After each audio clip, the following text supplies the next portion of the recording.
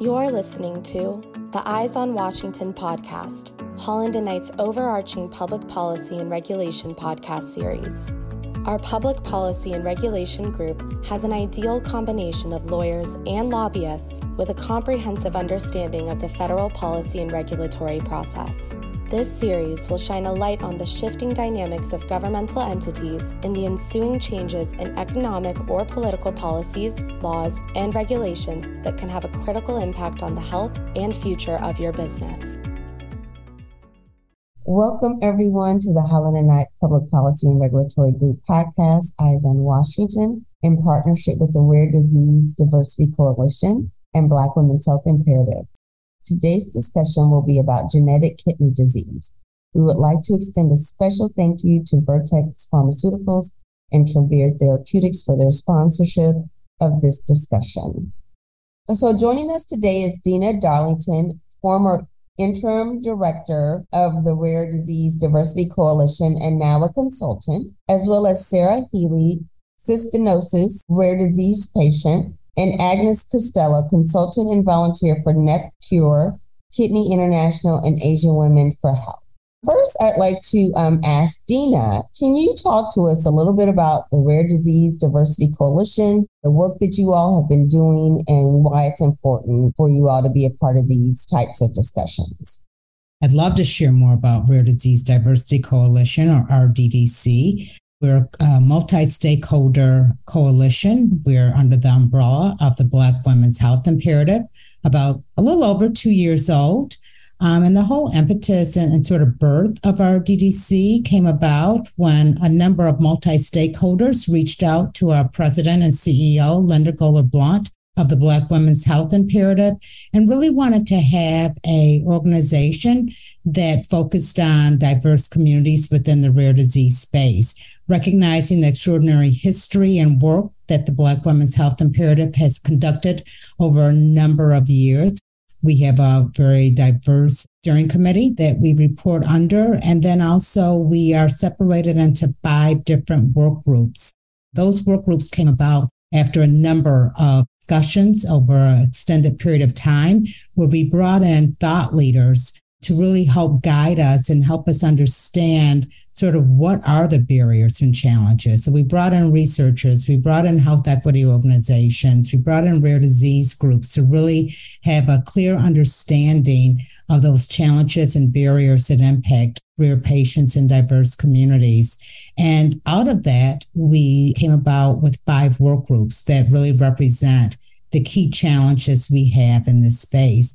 The first work group is diversity in clinical trials. We all know that that's a significant issue from a health equity standpoint and that we face as a country right now. Also, we have a provider education work group to sort of address some of the challenges that we have from providers' education, not only on rare disease, which is pretty robust, but also from a health equity standpoint. We also have a patient and caregiver work group. And that work group, we really examine what are the gaps that rare patients in diverse communities face and try to develop evidence-based solutions to support that. And we also look internally at patient advocacy organizations and try to help them understand appropriate tools for reaching out, or even understand how they're currently reaching out to diverse communities and what are their DE&I efforts internally. We also have a policy work group in which we have signature legislation for our DDC, in which we try to encourage more diverse healthcare professionals to work in the rare disease space, but also to encourage diverse healthcare professionals, healthcare students to really look at this as a career.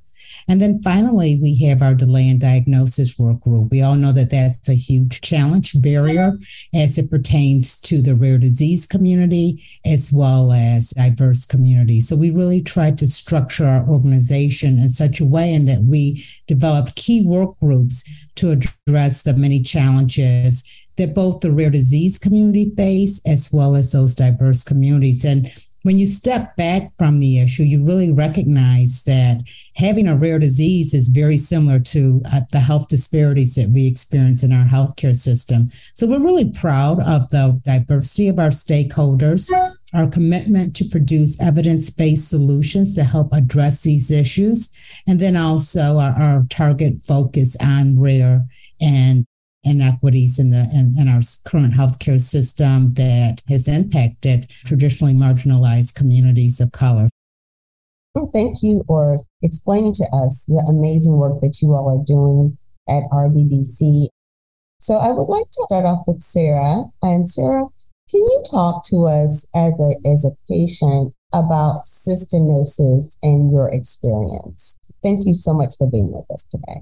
Thank you. Cystinosis is a lysosomal storage disorder, and it's ultra rare. Only about over 500 in the US have it, and a little over 2,000 in the world. So you can imagine how difficult it is to find a doctor who knows about it. I think there's maybe 3 that I know of that are experts in it, and I think one of them is a pediatrician doctor. So it has been difficult, but I think luck was on our side when we were little, because we grew up in a small town in North Dakota, and they didn't really know anything about what we had, because we started developing symptoms a little before 12 months old. So after mom and dad had us, I say us as I have a twin sister, Jana, who also has cystinosis. We're identical. First, they thought it was vitamin D deficiency. Then they thought my mom and dad were neglecting us. And then they thought it was rickets. And when they couldn't figure it out, they sent us to the University of Minnesota,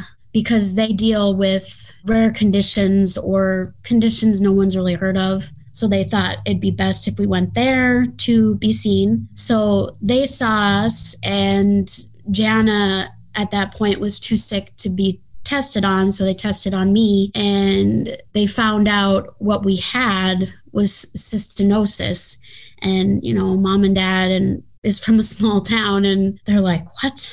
But luckily, mom took the lead, because her specialty in college was lab technician. So she knew all about the different types of labs and what they mean. And she knew the right questions to ask. And she was very aggressive about what she thinks that we needed. And she wanted to be involved in the process. And dad was more like the comedic relief to give us some relief from all the testing and procedures we had to go through at such a young age. And luckily, an attending took interest in us once they figured out what we had, and he found out there was a clinical trial for our drugs that supposedly helped treat cystinosis, because at that time it was still in the clinical trials and they didn't really have any way to treat it. So we were lucky enough for the doctor to get us in the clinical trials to get the medication, and the people who were in the clinical trials got to stay on the medication. And I think they didn't approve the drug until the 90s, and we were born in 83. So we were lucky enough to get into the clinical trials so we could get the medicine right away. Unfortunately, mom and dad had to deal with our tantrums of not wanting to take it, because yes, we had treatment, but it tasted disgusting. They tried everything from bribing us to, you can imagine how hard it was for our mom and dad to try and get us to take this liquid medicine that just tasted disgusting, and we didn't want to take it, but it was the only thing that was helping us. Can you tell us exactly what cystinosis is, and, why is it a genetic disease?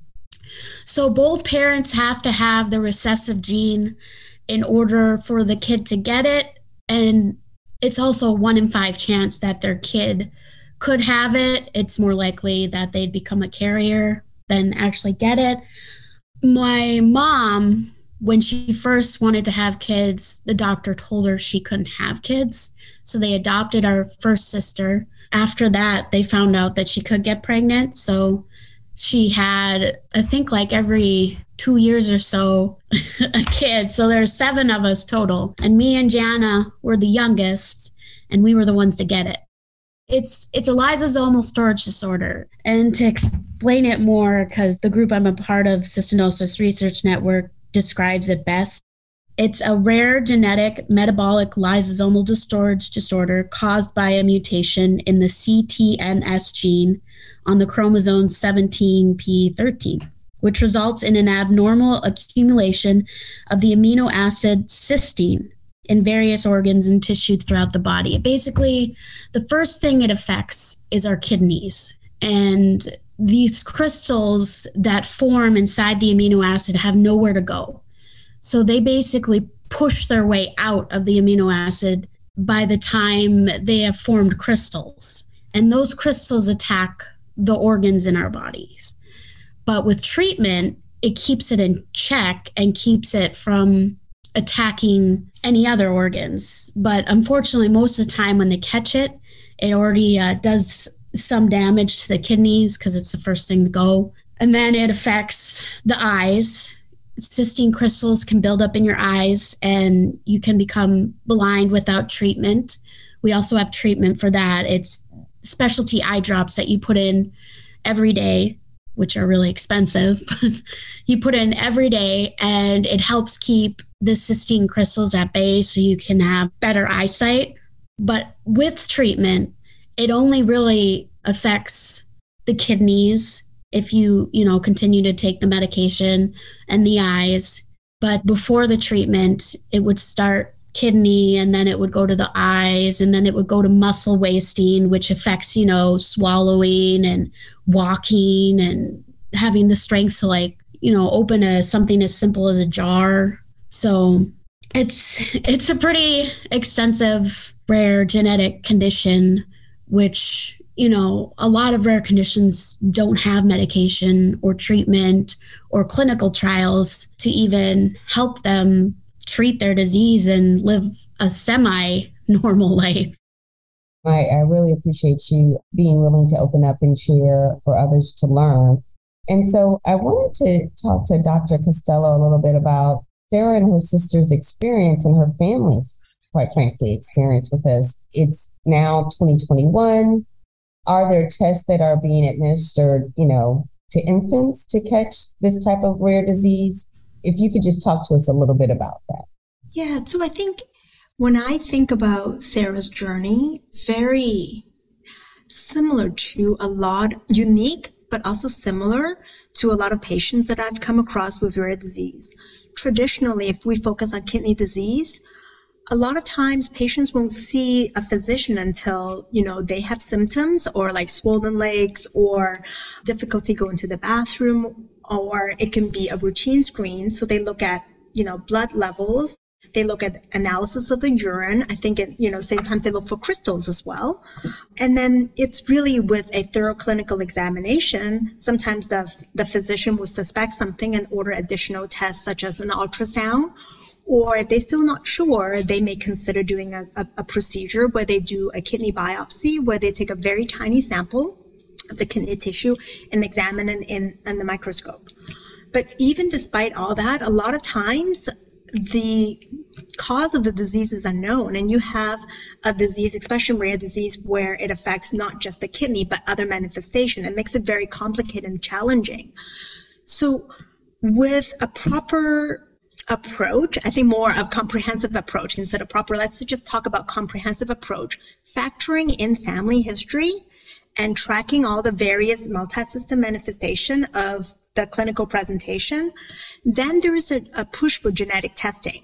I think now we have that means. Genetic testing, it has gone through such a revolution in terms of the ease of the test and the amount of different genes that we know associated with disease.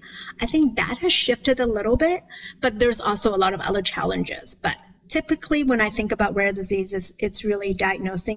Sarah, I think you speak to it. Your mother was pushing and being aggressive. I think being your own voice and doing a research and working with your physician and finding that partnership will really help. And also, never be afraid of approaching it with, should I look into my family history?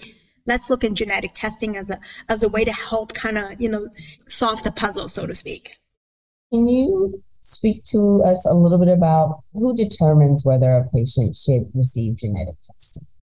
When you think about genetic testing, there's different ways of thinking about it. You have the newborn screening, where, for certain disease is now part of a panel for newborn screening. For someone that is a little bit later when they start having symptoms, I see it as more of a partnership with a physician to kind of push for that genetic testing, because you can look at a panel of many different genes, but you have to have something that you want to hone in on. In this case, we talk about kidney disease. So if there's a kidney dysfunction, I think it's really important to partner with your physician to kind of say, I have my family history is as such, and it's been shown in a lot of literature that 25% of patients with family history of kidney disease have a genetic kidney disease. And recently, a panel have met. I think it's the group, the Kidney Disease Improving Global Outcomes. KDIGO gathered a group of experts, and they talk about, who should get genetic testing. I think from a physician perspective, there's been a push for, can we set up proper guidelines so that we can get these patients screened sooner? So on top of the list is really a positive family history of kidney disease. Early age of onset of kidney disease, like in Sarah's case, they experience, symptoms really early, and you want to catch that early, especially if there's other organ affected as well. Then we should start, bringing genetic testing sooner rather than later. And also, a lot of times it's really working with your doctor to highlight some of the things that I find patients sometimes are reluctant to speak up for themselves. Something that may be trivial could be a trigger for something that is a sign of a possible genetic disease. Do you find that there are some barriers for diverse communities as it relates to genetic testing? And if so, can you speak to that? I think absolutely. We can spend hours talking about the barriers. I think it's definitely there.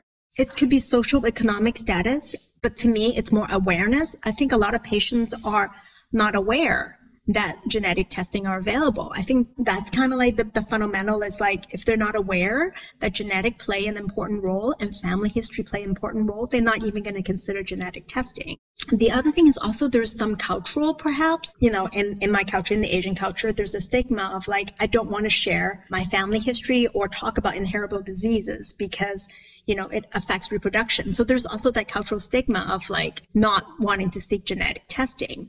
And the other barriers, I think it's obvious, is access, especially community of colors and some of the other communities where they're just not even getting the typical preventative care that they will need. How would you consider even talking about genetic testing when, there's relatively limited access to preventative care? So I think definitely access is an issue. And then even if you have access, a lot of times it's insurance coverage. I think there's still something that a lot of groups are working on to ensure that we do have access to genetic testing for these patients.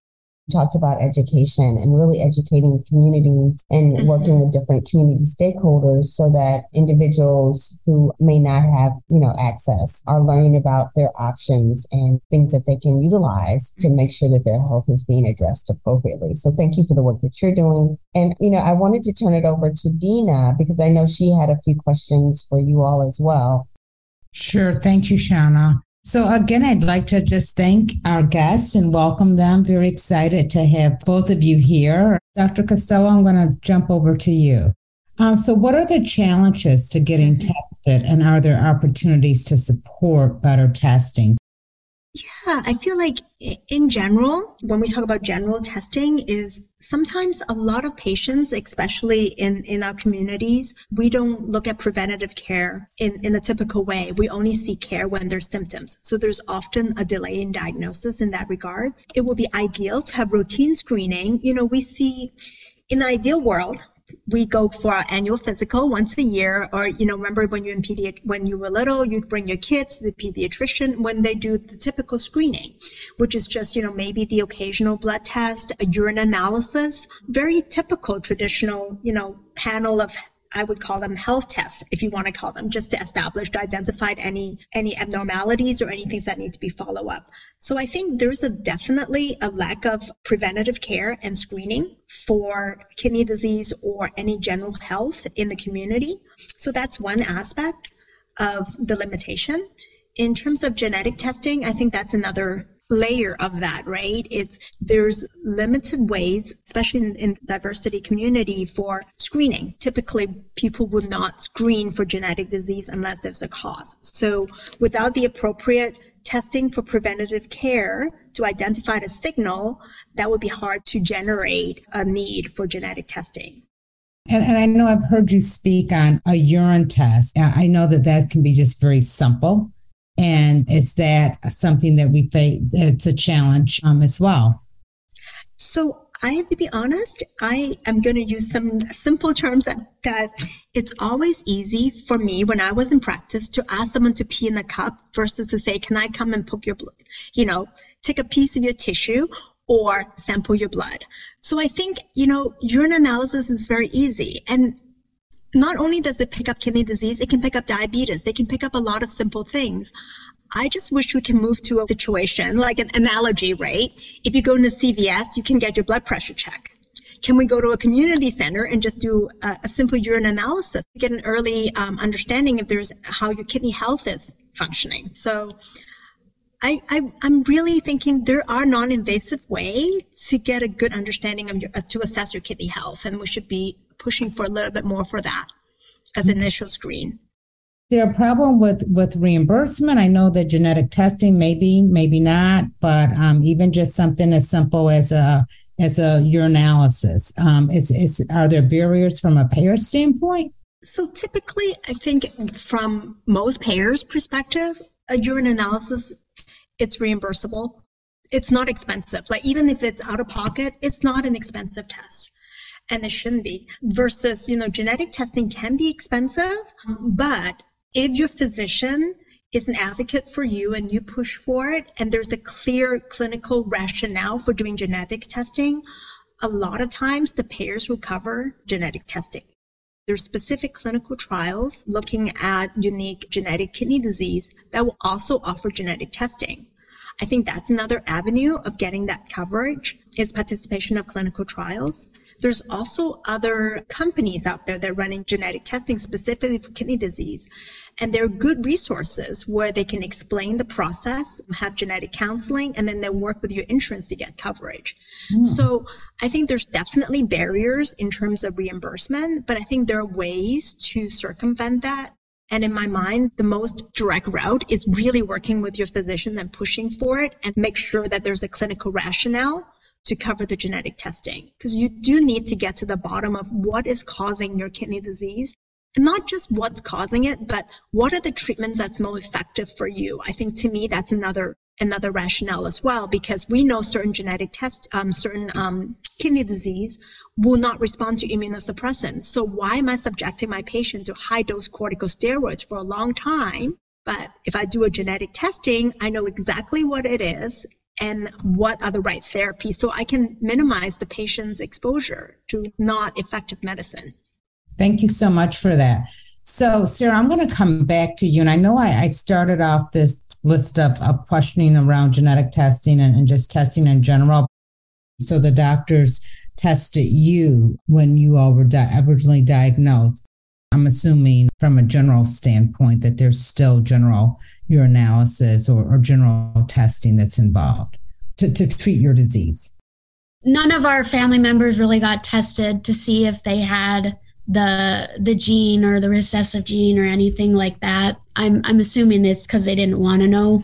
But as far as the other types of testing, we see a nephrologist at the U of M where we got diagnosed every 6 months, and she also has some knowledge of cystinosis. So whatever she doesn't understand, she's in contact with experts in cystinosis, which are usually the one she's in contact with is in San Diego. So, and then they always check our blood every 3 months, 3 or 4 months. They check the CBC panel, our GFR, make sure everything's going good with our kidneys. I didn't personally have to have a kidney transplant until I was 33, and I'm 39 now. And Jana had a kidney transplant 4 years before me. So we were lucky enough to both find donors.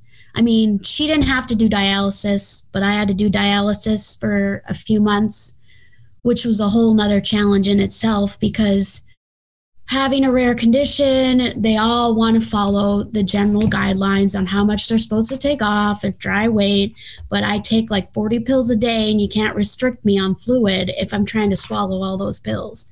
the doctors never really listened to me until it was too late and I had built up too much fluid. So then they had to postpone my kidney transplant until they got all the fluid off and my heart was better. And it just became this whole debacle. So yeah, we have a regular general practitioner, and then we have a nephrologist, and sometimes we see other doctors. Like when I had a throat issue, I saw an ear, nose, throat doctor and a speech therapist. And, things will arise, but our two main ones are our general practitioner and our nephrologist. Thank you. Thank you for sharing that. I appreciate that. Did your sister have a kidney transplant? She had one as well. I think that you just said that she had one as well. Yes, she had one, and they transplanted her first and left her two kidneys in, but she had complications because her two kidneys, they weren't helping her because at this point they just kept dumping, they weren't filtering anything out. So because they weren't completely shutting off, her new kidney went to sleep. So then she had to have a second surgery to get the kidneys out so her new kidney would wake back up.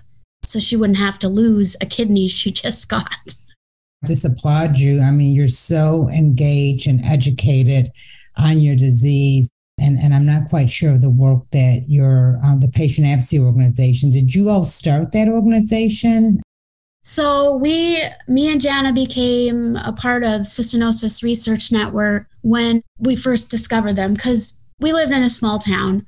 No one knew about cystinosis. We kind of felt secluded because they didn't understand the side effects. They didn't, they thought we were different and they didn't really understand us. And, once we went to college, we wanted to kind of find more people like us because we knew there was somebody else like us. We didn't know where to look.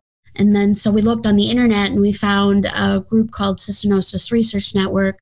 And we saw that they held conferences, like every 2 years, they had a conference where all the families and adults and kids and teens would meet up, and they'd have expert doctors there talking about clinical trials and new testing they were trying to see if it would work or any further advancements. And we went there and we saw what they were doing, and later on, they said they wanted to start an adult group under them, to try and, since we're living longer, to try and get the adult voices heard, because they have different problems from the child and teen perspective. And they weren't sure what those, problems were or how to reach out to the adult community. So they created an adult group under them, the Adult Leadership Advisory Board. And me and Jana became board members of that. And we have, other people in our group like Brian and Karen and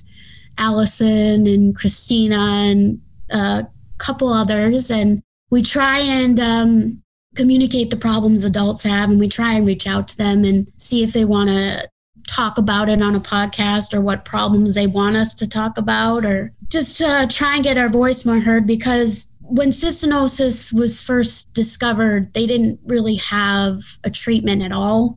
So basically, you could get a kidney transplant, but then they didn't expect your life expectancy maybe a little later than 10 years old before, you'd pass away. So once the treatments were available, people started living longer, and they were trying to figure out the new problems, because all the doctors with cystinosis were peds doctors, because none of the adult doctors knew anything about it, which a lot of adults run into problems with doctors not wanting to take the time to get to know our rare disease. So then it becomes a whole problem of us trying to find a doctor who's willing to take on our rare disease so we don't have to travel like thousands of miles just to see someone who knows, what we're going through. That's great. Thank you so much for sharing that. And Dr. Costello, I'm curious, as she was walking through that, it occurred to me, it must be a challenge for doctors to be educated on such a rare disease. How do we ensure that medical students and residents and young physicians are more aware of these rare diseases? Because we all know this leads to not having that diagnosis. That delay in diagnosis is just so often a huge barrier for rare disease patients and those rare disease patients, and I would say compounded for those rare patients in diverse communities. Being a transplant clinical pharmacist in practice for a long time, I do see a lot of kidney transplant patients with either unknown cause or rare disease. And I think I shared at a different forum about a patient I've seen with primary hyperoxaluria type 1, which is the disease course is similar to what Sarah experienced. Cystinosis is accumulation of oxalate in the kidney, in the eyes, in the bones, etc. And I have to be very honest, it was the first rare disease our team has seen, and our nephrologist was knowledgeable enough to pick up the extra oxalate. The whole team admits we didn't manage the patient as well as we should have, because we didn't know how best to manage the fluid, how best to manage the kidney, and the mobilization of the oxalate to prevent additional damage. The patient ended up needing a second kidney transplant, and the patient's doing well, but it was already delayed, and he did have other, clinical manifestation. Having had that experience as a clinician working side by side with the physicians, we are frustrated because rare disease is rare, and it takes a compassionate surgeon, physicians, and the whole team to really kind of care for the patient and listen.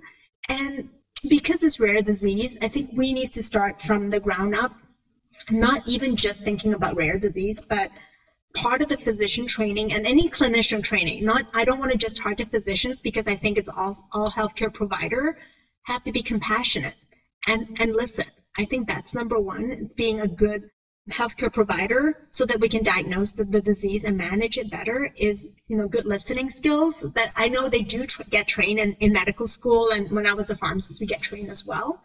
The other aspect is we need to leverage some of these experts that are known in these rare disease and allow them to discuss it with the community so that the community is not afraid of these rare disease.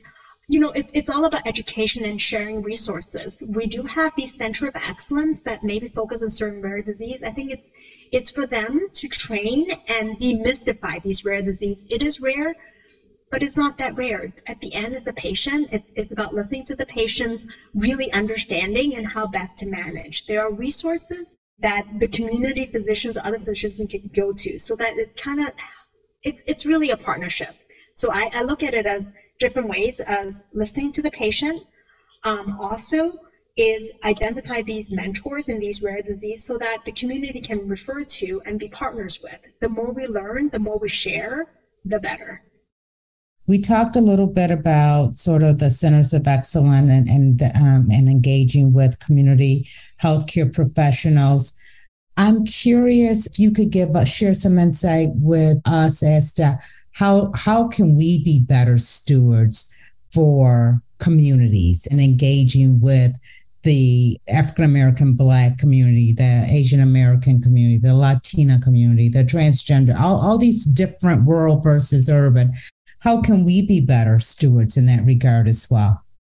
I think I may be naive. This is my goal. I think there's many organizations addressing this, but it's sometimes I just think of it theoretically, and I'm trying to how do I make it happen? Is health literacy, empower these patients to better understand health. We use big words, big languages. I think patients are I wouldn't even call them patients. A layperson will even be afraid to have those conversations. And I think it's about the ground up. Can we somehow at an early level in anybody's exposure to education is empower them to have the knowledge and the ability to have good conversations with their physicians, really understand health. And I think you and I have a conversation previously, and I said, sometimes I feel like even for me, when I go to a doctor's office, I forgot what am I supposed to say to the doctor. I see the doctor, I get nervous. I'm like, oh my goodness, what is he saying? I only registered, what's she saying? I only registered 5 or 10%. So I think it's important just to be prepared when you visit the physician. Kind of empower the layperson. I'm just going to call him layperson because it can be anybody, right? To have the confidence to ask the right questions. It may be a small question, but like we discussed earlier, a small question could actually be very important. So it's really the fundamental of health literacy and empowering the patients to have the confidence to have that conversation with a physician or a healthcare provider. Yeah, and I think also having a care partner with you as well could take some of the anxiety, some of the weight off of the patient. They're going through enough already. But thank you so much. You are always so insightful to me, and I always appreciate our dialogue. And Sarah, thank you so much for all the work that you've done to really educate others about the disease. I appreciate that. So I'm going to pass it back to you, Shauna, and I don't know if you have any additional questions. Well, thank you, Dina, and thank you, Dr. Costello, and thank you, Sarah. Sarah, your journey and just the strength that you have shown is so inspiring, and just the number of lives that I'm certain that you have impacted just by your willingness to use different platforms to educate folks like myself included on this, your rare disease, and some of the things that we can be doing in our communities to make sure that folks are educated. Dr. Costello, the same. Really appreciate you being with us today and just helping us to have a better understanding of some of the things that we can be doing to help individuals with kidney disease, as well as with just rare diseases in general. So thank you for your service and the work that you do. We thank the audience for listening in. And, Dina, I don't know if you had a chance to share the different ways and access for folks to be engaged with RDDC. And Sarah, you as well, if you want to share how folks can be connected to the organization that you're a part of, please, this will be a great time for you to share that. All right. Well, Cystinosis Research Network and ALAB, or Adult Leadership Advisory Board, we are a wealth of knowledge and also help the community out. We have grants and funds to help pay for medications and, financial hardships. And we are always open if anybody has any questions about our disease or something they're going through that they don't quite understand. There's always a way to reach out to us. The website is www.cystinosis.org.